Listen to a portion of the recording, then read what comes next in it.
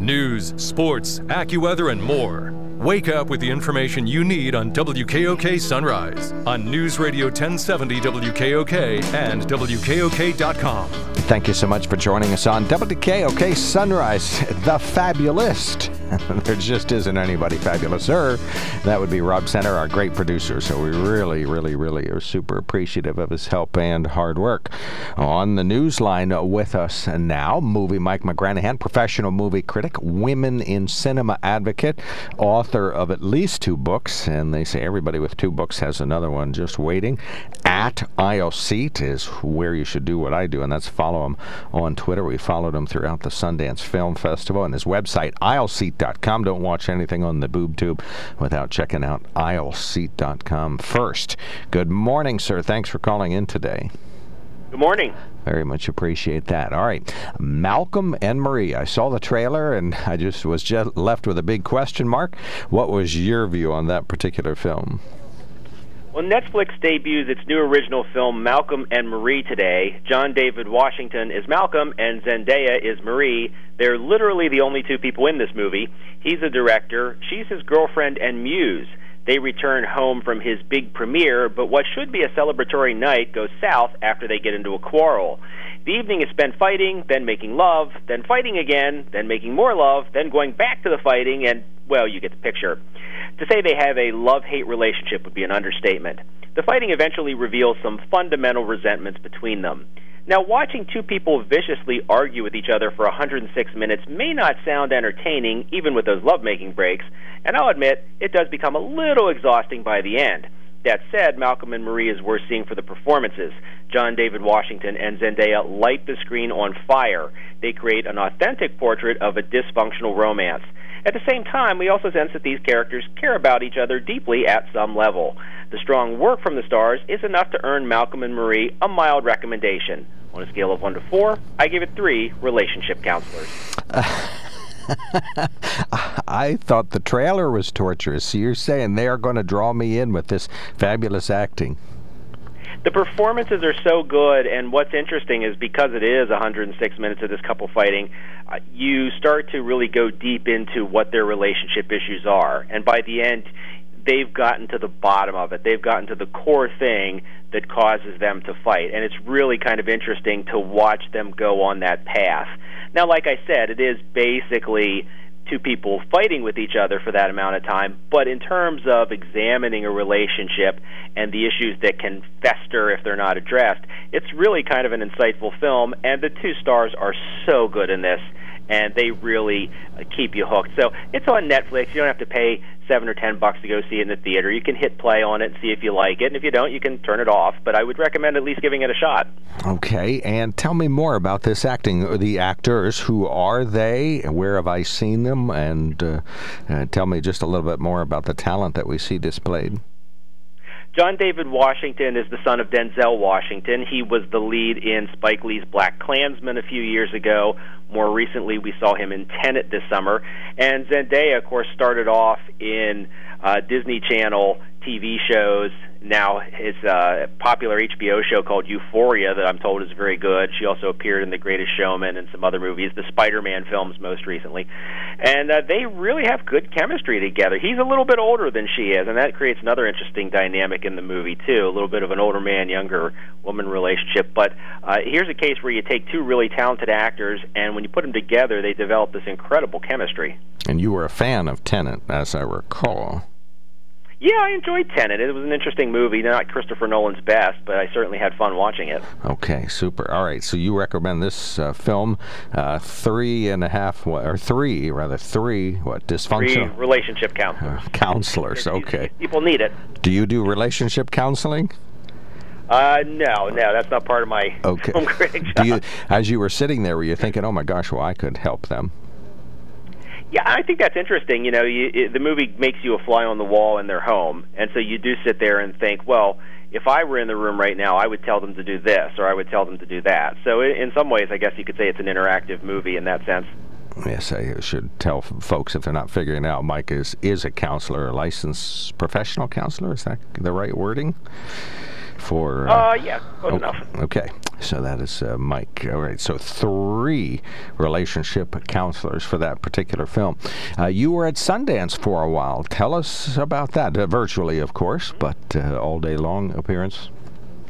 Yeah, last week was the Sundance Film Festival, arguably the most important film festival in the United States.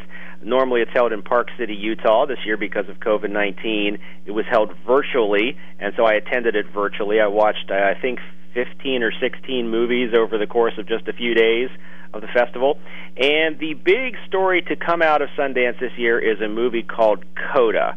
And remember that title because you're hearing it here first.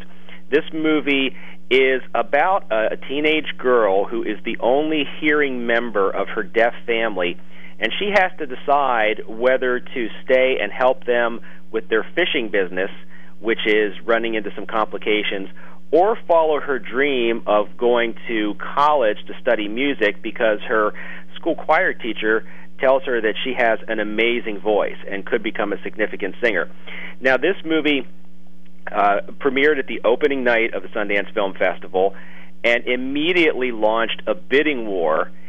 Apple, in the end, paid $25 million for the rights to distribute Coda, and then after they paid that $25 million, the film went on to become the big winner at the Sundance Awards ceremony that night, or on the final night, earning the Audience Award as Best Film, the Grand Jury Award as Best Dramatic Film, and several other acting awards, a special jury award for ensemble cast, an award for Best Director. So Coda really was the hot movie at Sundance this year, and it is great. This is a movie that is a crowd pleaser. People are going to love this film when it comes out, presumably sometime this year. I always ask you to compare it to other great films that are out there. So, Ian, it sounds like this defies a set category per se, but tell us about, sort of some comparables, if you can. Well, Sundance has given us a lot of movies that are very warm human comedy dramas. Juno was one, Little Miss Sunshine was another. So I would say that Coda kind of falls in the same category with them. There are parts of the movie that are very, very funny. It has a good sense of humor about itself. It's something that makes you feel very good at the end. You get a little choked up at the climax of this movie. It's got some great dramatic scenes, too, involving this family and the pressure that the girl is under. So I would put it in a category with movies like that.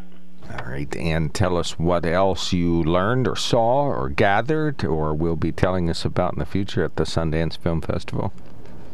One of my other favorite movies was a documentary called Street Gang, How We Got to Sesame Street, which looks at the creation of the very popular children's TV show that so many of us grew up watching and that children today continue to watch.